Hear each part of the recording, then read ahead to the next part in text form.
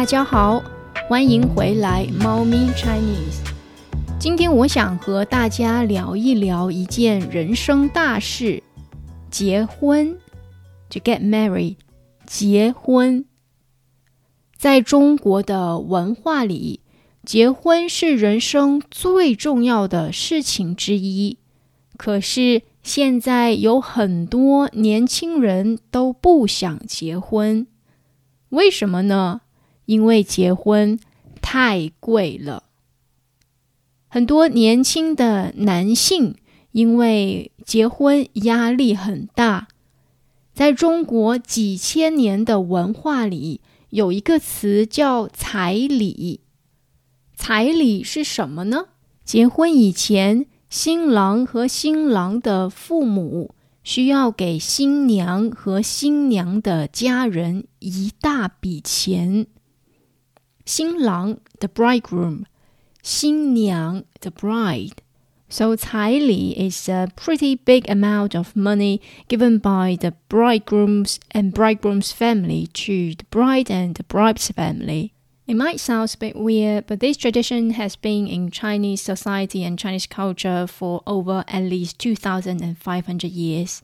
需要给多少钱彩礼，每个地方都不一样。有些地方可能需要几千元、几万元。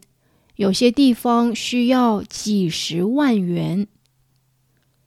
我个人呢，不太喜欢彩礼的观念，因为女性就像一个商品，她的家庭把它卖出去了，卖给了另一个家庭，收了一大笔钱。但是也有很多人说，彩礼是一种传统文化，而且彩礼也没有那么糟糕 horrible， 而且彩礼也没有那么糟糕。因为中国文化里还有一个词叫嫁妆，也就是新娘的父母给新娘和新郎准备的礼物。So basically 嫁妆 is the opposite things of 彩礼。Is given by the bride's family to the bride and the bridegroom. 很多新娘的父母会把新郎给的彩礼当作嫁妆，也会给新娘和新郎买车，或者准备另外一笔钱。所以在很多情况下，彩礼和嫁妆都是新郎和新娘的父母给他们的新家庭准备的资金 funding. So it sounds like that 彩礼 and 嫁妆 are just the funding supported by both families. 但是现在问题在哪里呢？问题出在很多人给不起这个钱。有时候女性的父母会向男性的父母要很多钱。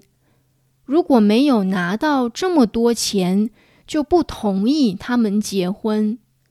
如果这位女性有弟弟或者哥哥，这种情况会很常见。因为以后这位女性的弟弟或者哥哥结婚时，女生的父母也要给很多彩礼，所以他们在女儿结婚的时候就要收很多彩礼钱。除了彩礼和嫁妆，结婚还需要花很多钱。比如很多人结婚要办婚宴 a wedding party。 很多人结婚要办婚宴，需要邀请很多亲人和朋友一起吃饭。婚宴至少需要花几万元，也可以到几十万元，或者100万元以上。很多人在结婚以前要买房子，但是中国城市的房子特别贵。为什么结婚需要花这么多钱呢？因为在很多中国人的传统观念里，结婚是2个家庭的事情，不只是2个人的事情。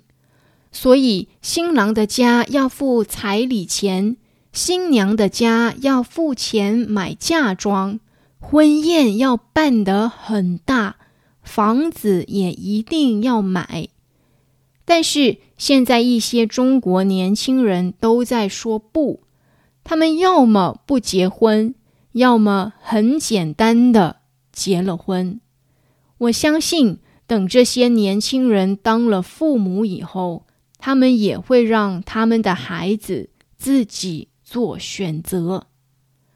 以后在中国结婚还需要花很多钱吗？我们以后一起观察观察吧。 Let's wait and see。 今天的猫咪 Chinese 就先到这里。我最近在网站和猫咪 Chinese 的 Instagram 上都收到了一些听众的鼓励和留言，非常谢谢你们。